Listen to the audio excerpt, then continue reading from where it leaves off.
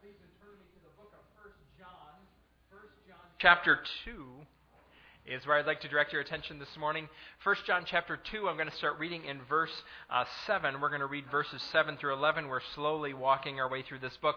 Remember, the easiest way to find 1 John is to open to the back of the Bible, and if you're in Revelation, turn left just a little bit, and you'll find 1 John chapter 2. I'm going to read from verses 7 through 11. I made a couple of announcements earlier, and I missed one. It's very good to see Mary Heisey with us this morning. She hasn't been able to be with us for some time, and here she is, so you all better behave. So, because if you mess around, she'll help you, and that just won't be good. So, 1 John chapter 2, verse 7. Dear friends, I'm not writing you a new command, but an old one, which you've had since the beginning. This old command is the message you have heard. Yet I am writing you a new command. Its truth is seen in him and you, because the darkness is passing and the true light is already shining. Anyone who claims to be in the light but hates a brother or sister is still in the darkness. Anyone who loves their brother and sister lives in the light, and there is nothing in them to make them stumble. But anyone who hates a brother or sister is in the darkness and walks around in the darkness.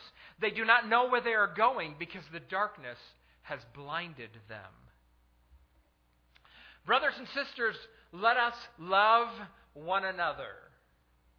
That has to be the least shocking admonition ever offered from a pulpit in a church. Everyone knows this, right?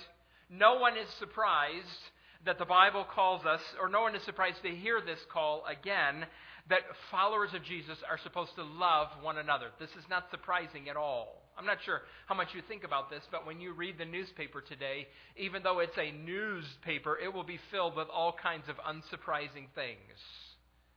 You'll pick it up and you'll read it. Somewhere in the paper there's going to be a story about a group of sports fans who are jubilant about their team's latest victory. They're in Los Angeles today. And there's another group of fans who are devastated by a loss. They're already thinking about next year. There'll be a story about that in the paper today. You don't have to read it. I saved you time. You know, without reading it, that somewhere in the United States they are experiencing today better weather than we have today. Somewhere in the newspaper there is a story about a business executive who has been accused of defrauding investors or the government. Somewhere in there is an international crisis involving war. Somewhere in the newspaper there will be a notice that JCPenney is having its biggest sale ever.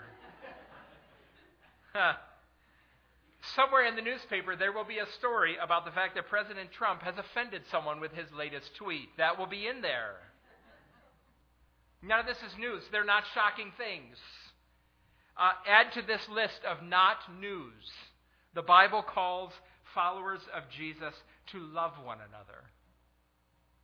This is something we all know, but apparently it's a command that we're not very good at following. I conclude that by the fact that the Holy Spirit included in the Scriptures dozens of times a reminder about this command. The Holy Spirit knew that we would either forget this or neglect this. So he repeated it over and over and over again. One of my favorite admonitions about our love for one another is in 1 Thessalonians 4:9. I wrote it down on the note sheet, that green note sheet in your bulletin. Look what Paul wrote. Now about your love for one another, we do not need to write to you, for you yourselves have been taught by God to love each other. And in fact, you do love all of God's family throughout Macedonia, yet we urge you, brothers and sisters, to do so more and more. This is an awesome parental command. Isn't this great? Paul says, now I don't need to remind you of this, but I'm going to remind you of this. Does he sound like a parent? You do remember, don't you say this? You do remember, right, what we're doing this weekend and what you need to do. Do you ever do that? I don't need to write you about love, but I'm going to do so anyway, right? The verses that we just read in 1 John are here not because there were believers who had forgotten about love. There were actually a group of people that John was thinking about who denied that love mattered. This is one of the ways that they were failing to demonstrate that they really understand what it means to follow Jesus, that their faith in Jesus is real. It is possible, we have talked about this, to think that you are a follower of Jesus and to be deceived about your true spiritual condition. To think you're genuinely a Christian, but not to be. So John wrote this letter into a situation in which there were two competing visions for what it means to be a follower of Jesus. And both of them cannot be true. They're contradictory. So John wrote this letter to clarify, how can you know that you're genuinely a follower of Jesus? We've talked about some of the tests that he writes. First, you have to believe what the apostles taught about Jesus. You might call that the truth test. You have to affirm the apostles' message that Jesus is God the Son incarnate, the truth test. Then there's what some people have called the moral test, the morality test. The trajectory of your life has to be toward obedience to God's commands. I know there are changes, there are seasons in everybody's life, but in general, followers of Jesus, we are growing in obedience. That's the basic trajectory of life, the morality test. And here, in the verses that we just read, is John's first crack at what you could describe would be the love test. Do you love your fellow believers? And for the rest of the book of John, 1 John, what he's going to do is he's going to go back and forth between those three tests, the truth test, the morality test, and the love test. In these 5 verses, John is here writes this to tell us why the Bible calls followers of Jesus to love one another. Why is this such an important command? We know the command is there, love one another, but why? You should think about that. You need to think about why this command is repeated, because your love for others who are followers of Jesus will be as deep, or only as deep, as the reasons you have for loving them. For example, if you love people for only what you receive from them, if you only love them because they'll love you back, your love will only be as deep as the love that they give you. And if they stop, so will you. Or if you love others only for their approval, only because you're a nice person and that's what nice people do and you want people to know you're a nice person, and if you only love people so that you get their approval, you will only love them when your love can be seen. What's the point of loving someone if there's no one there to applaud you? If you're loving for applause. But we have deeper reasons to love one another, and that's what I want to show you in this text this morning. So here what we're going to do is we're going to talk about 2 reasons why the Bible, why followers of Jesus talk so much about love. Why are these commands so much in the Bible? And I have 2 reasons. All right, here they are. Reason number 1, we'll start with this one.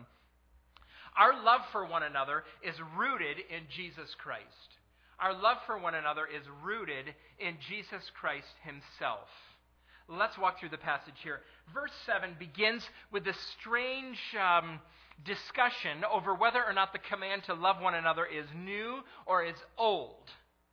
It seems like what was happening is that there were some people who were accusing John of changing the rules, of modifying his teaching, and they say that this love command is new. And John says, no, this is not a new command.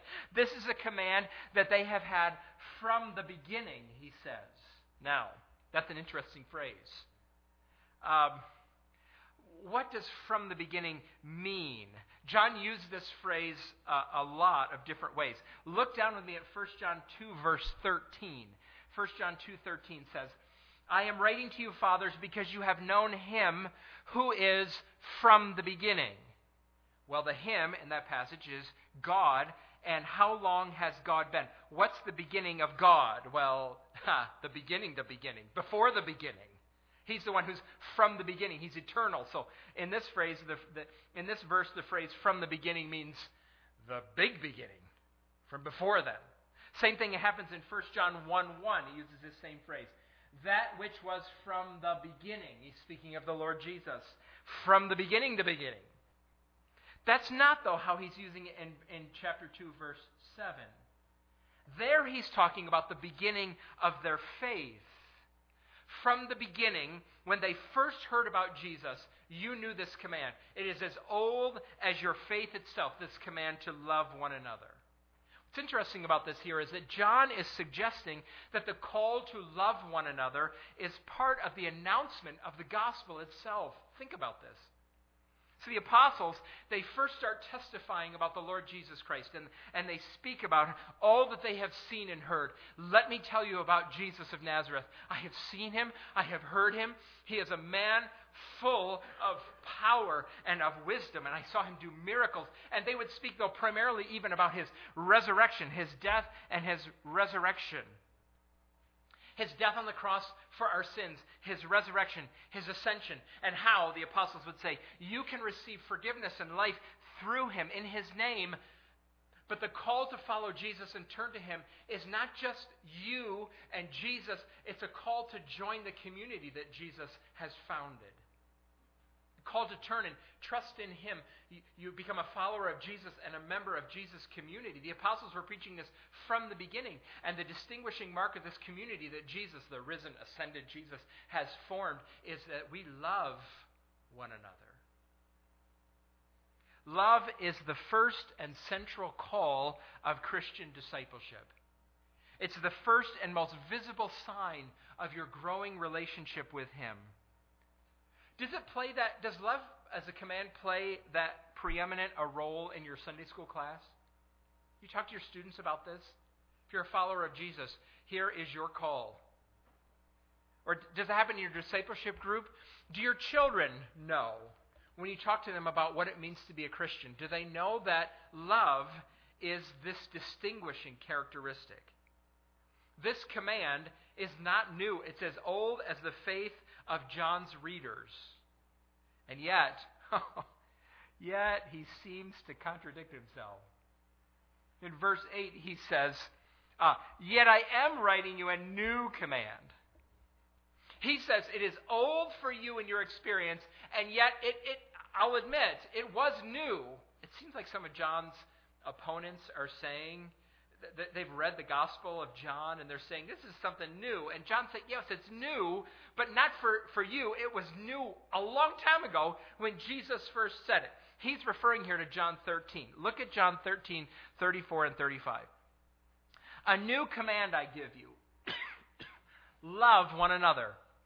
As I have loved you, so you must love one another.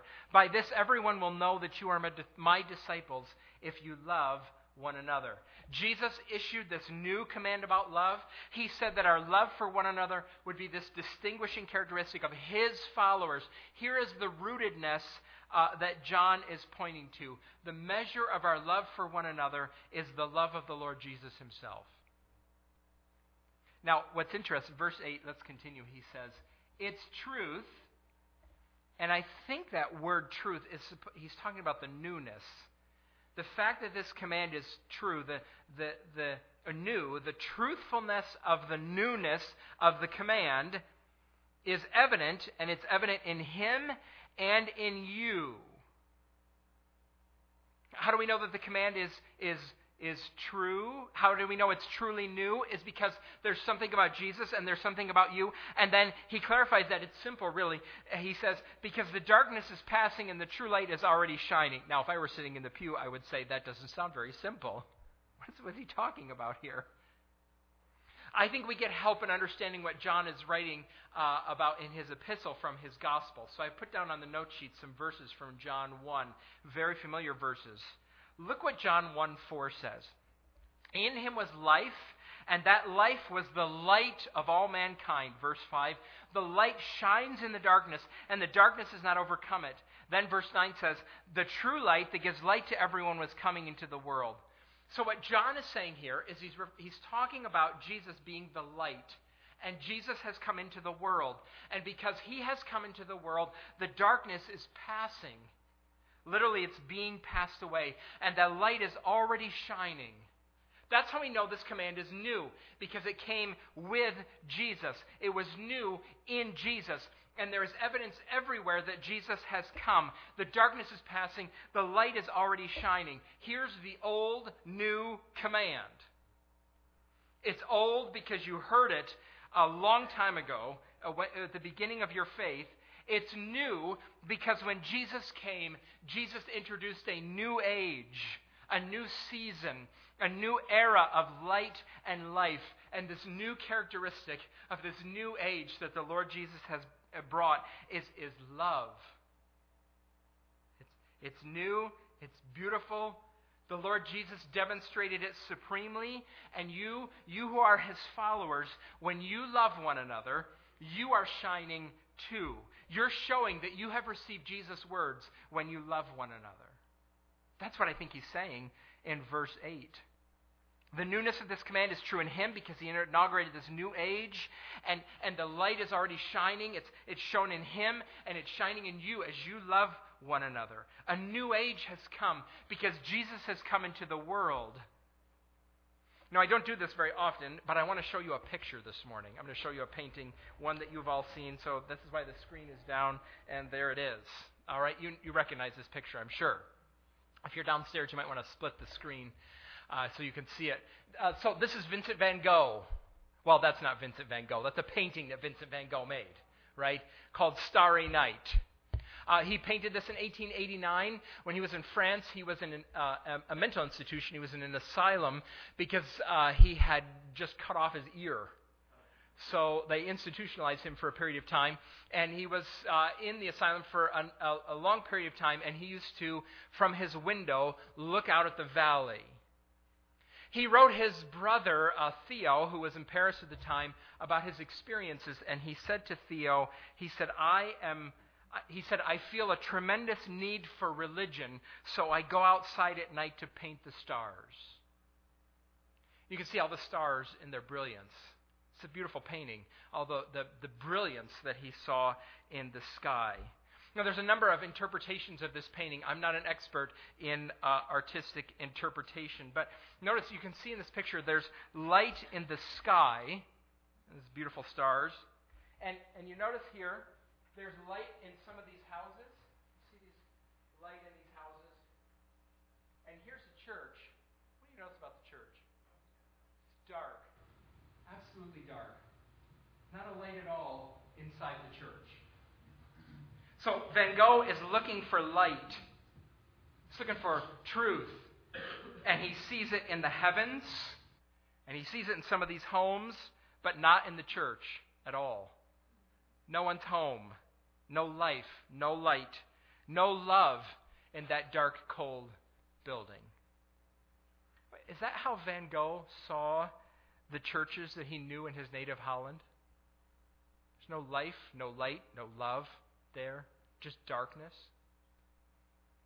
The Apostle John has the exact opposite. Danny, we're done with the screen, so you can raise that. Thank you. The Apostle John had the exact opposite view of these churches to which he's writing. He's saying to them, you're full of light.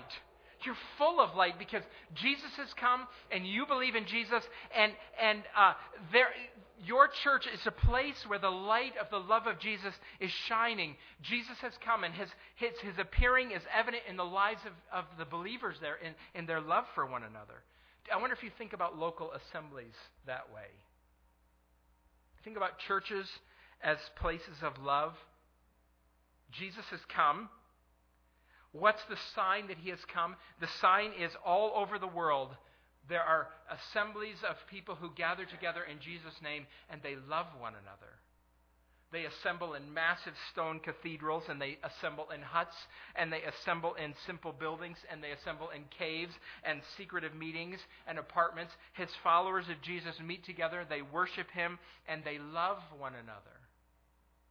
Every church, an embassy of love, an outpost of the love of Jesus. Love's the sign that you are really his. We are communities of men and women characterized by faith in the Lord Jesus and love for one another. Now we need to think about the nature of this love for just a minute. How should we think about this? Howard Marshall described it quite well. I think there's other descriptions of what the Bible says when the Bible talks about love. But I like this definition because it's simple. It probably could be added to, but it's just simple to think about for a few minutes.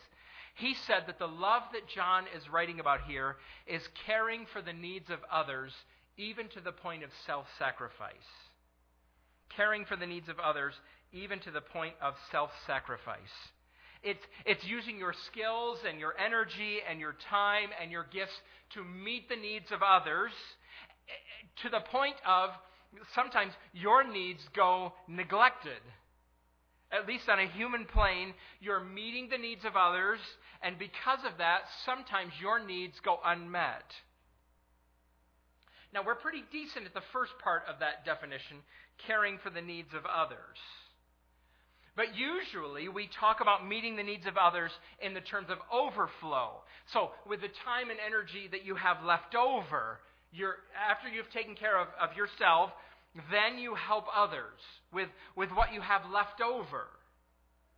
But that's not actually Christian love, and it's not really miraculous. I'm grateful for it. I'm very grateful for the people who, out of the overflow of what they have, meet other people's needs. The world is a kinder and gentler place because there are lots and lots of people who give generously with the overflow, but there's nothing supernatural in giving from the overflow. There's nothing miraculous about that. That's not Christian love. Christian love meets the needs of others, sometimes at the sake of your own, and it delights in doing so. It finds joy in doing so. A joy in the self-sacrifice that you are making so that others can benefit. This is the sort of love we usually associate with parents, right? This is how parents love their children.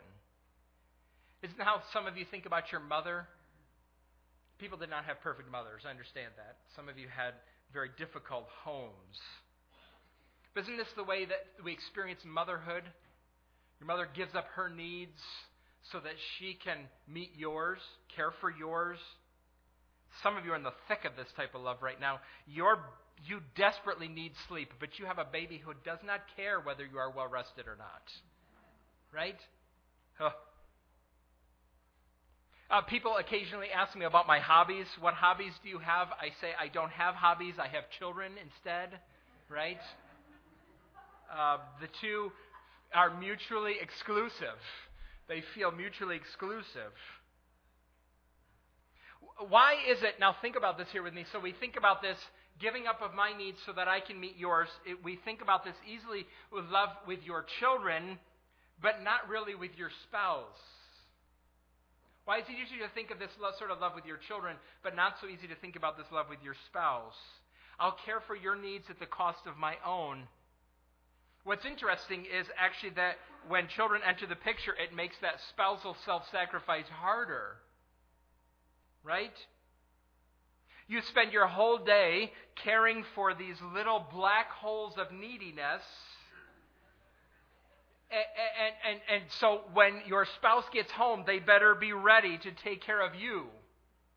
Because you have spent your whole day caring for somebody else. You better take care of me. Or, I've spent my whole day, really a long, hard day at work, so we have money to feed and clothe these little black holes of neediness. So when I get home, someone better take care of me. Does that sound like the default way your mind works sometimes?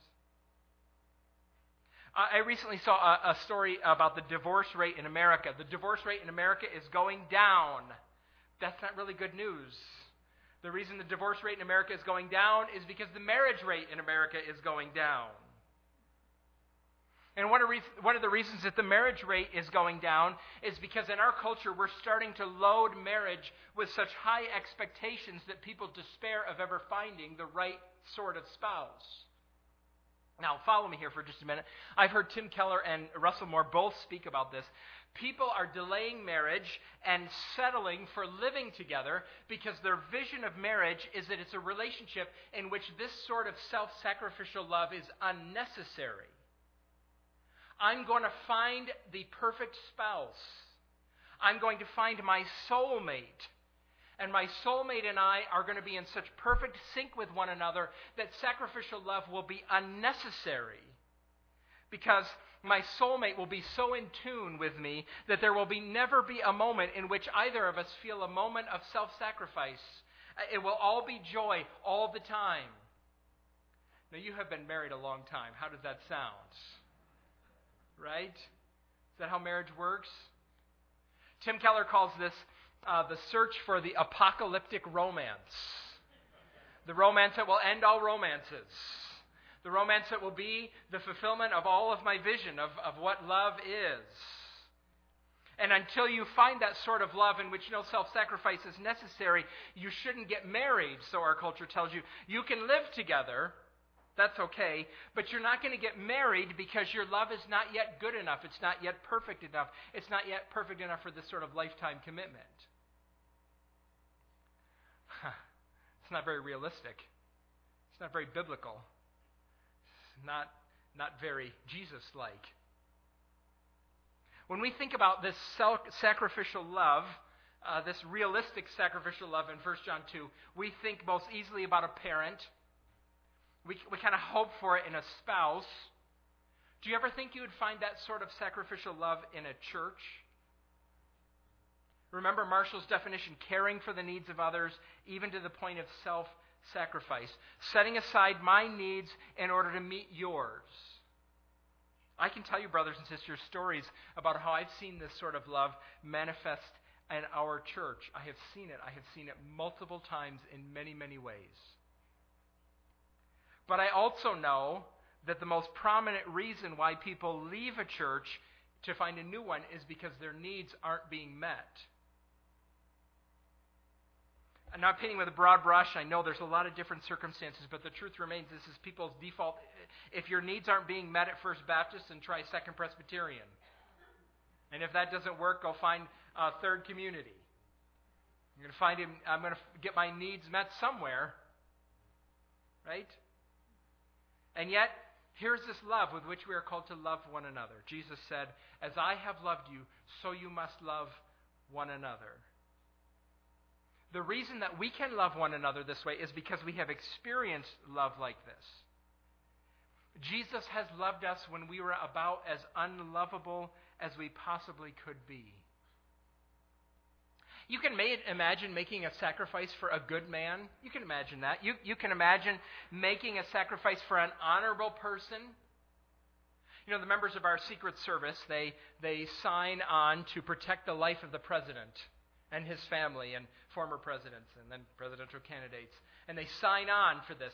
I will take a bullet for this person. And they do it not because of their great vision of the person, but they do it because of their vision of the office.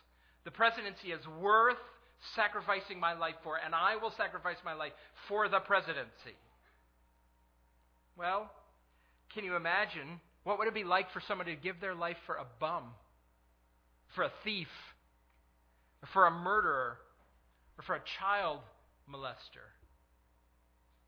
God shows the full extent of His love in that while we were still sinners, Christ died for us. You want to talk about self-sacrifice. Jesus set aside His prerogatives as God the Son, and He took to Himself human flesh, and He became obedient to His Father, even to the extent of death on a cross, and He did it to address the greatest need that every human being has, the need to be rescued from the wrath of God, the need to be rescued from forgiven for your sin. Jesus died, He rose again, He ascended into heaven, and for the sake of His love, He sent His followers into the world. He sent people like Peter and John and Paul, and He sent you into the world to tell people about Him, to invite them to trust, invite people to turn and trust in Him and find life and forgiveness in His name. Our love for one another is rooted in the love of Jesus, and the sort of love He showed.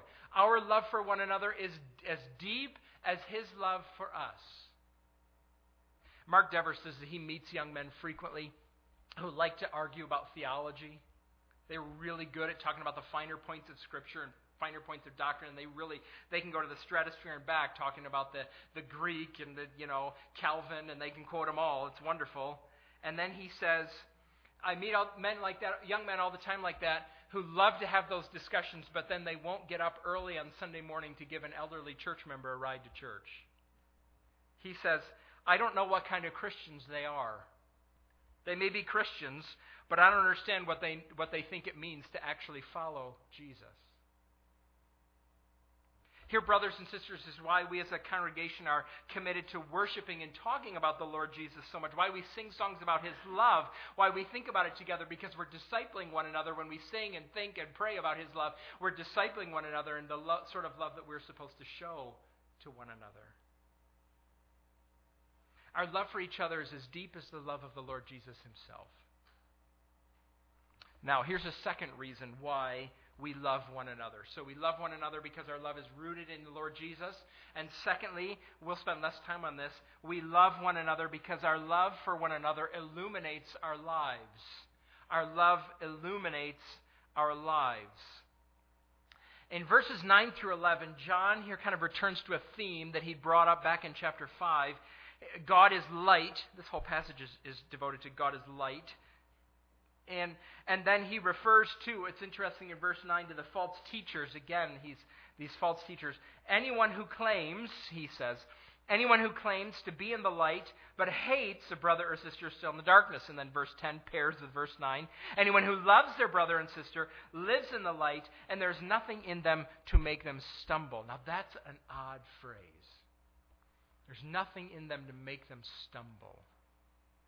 The word stumble here means a trap, something that trips you up. Love protects you. It helps you avoid traps.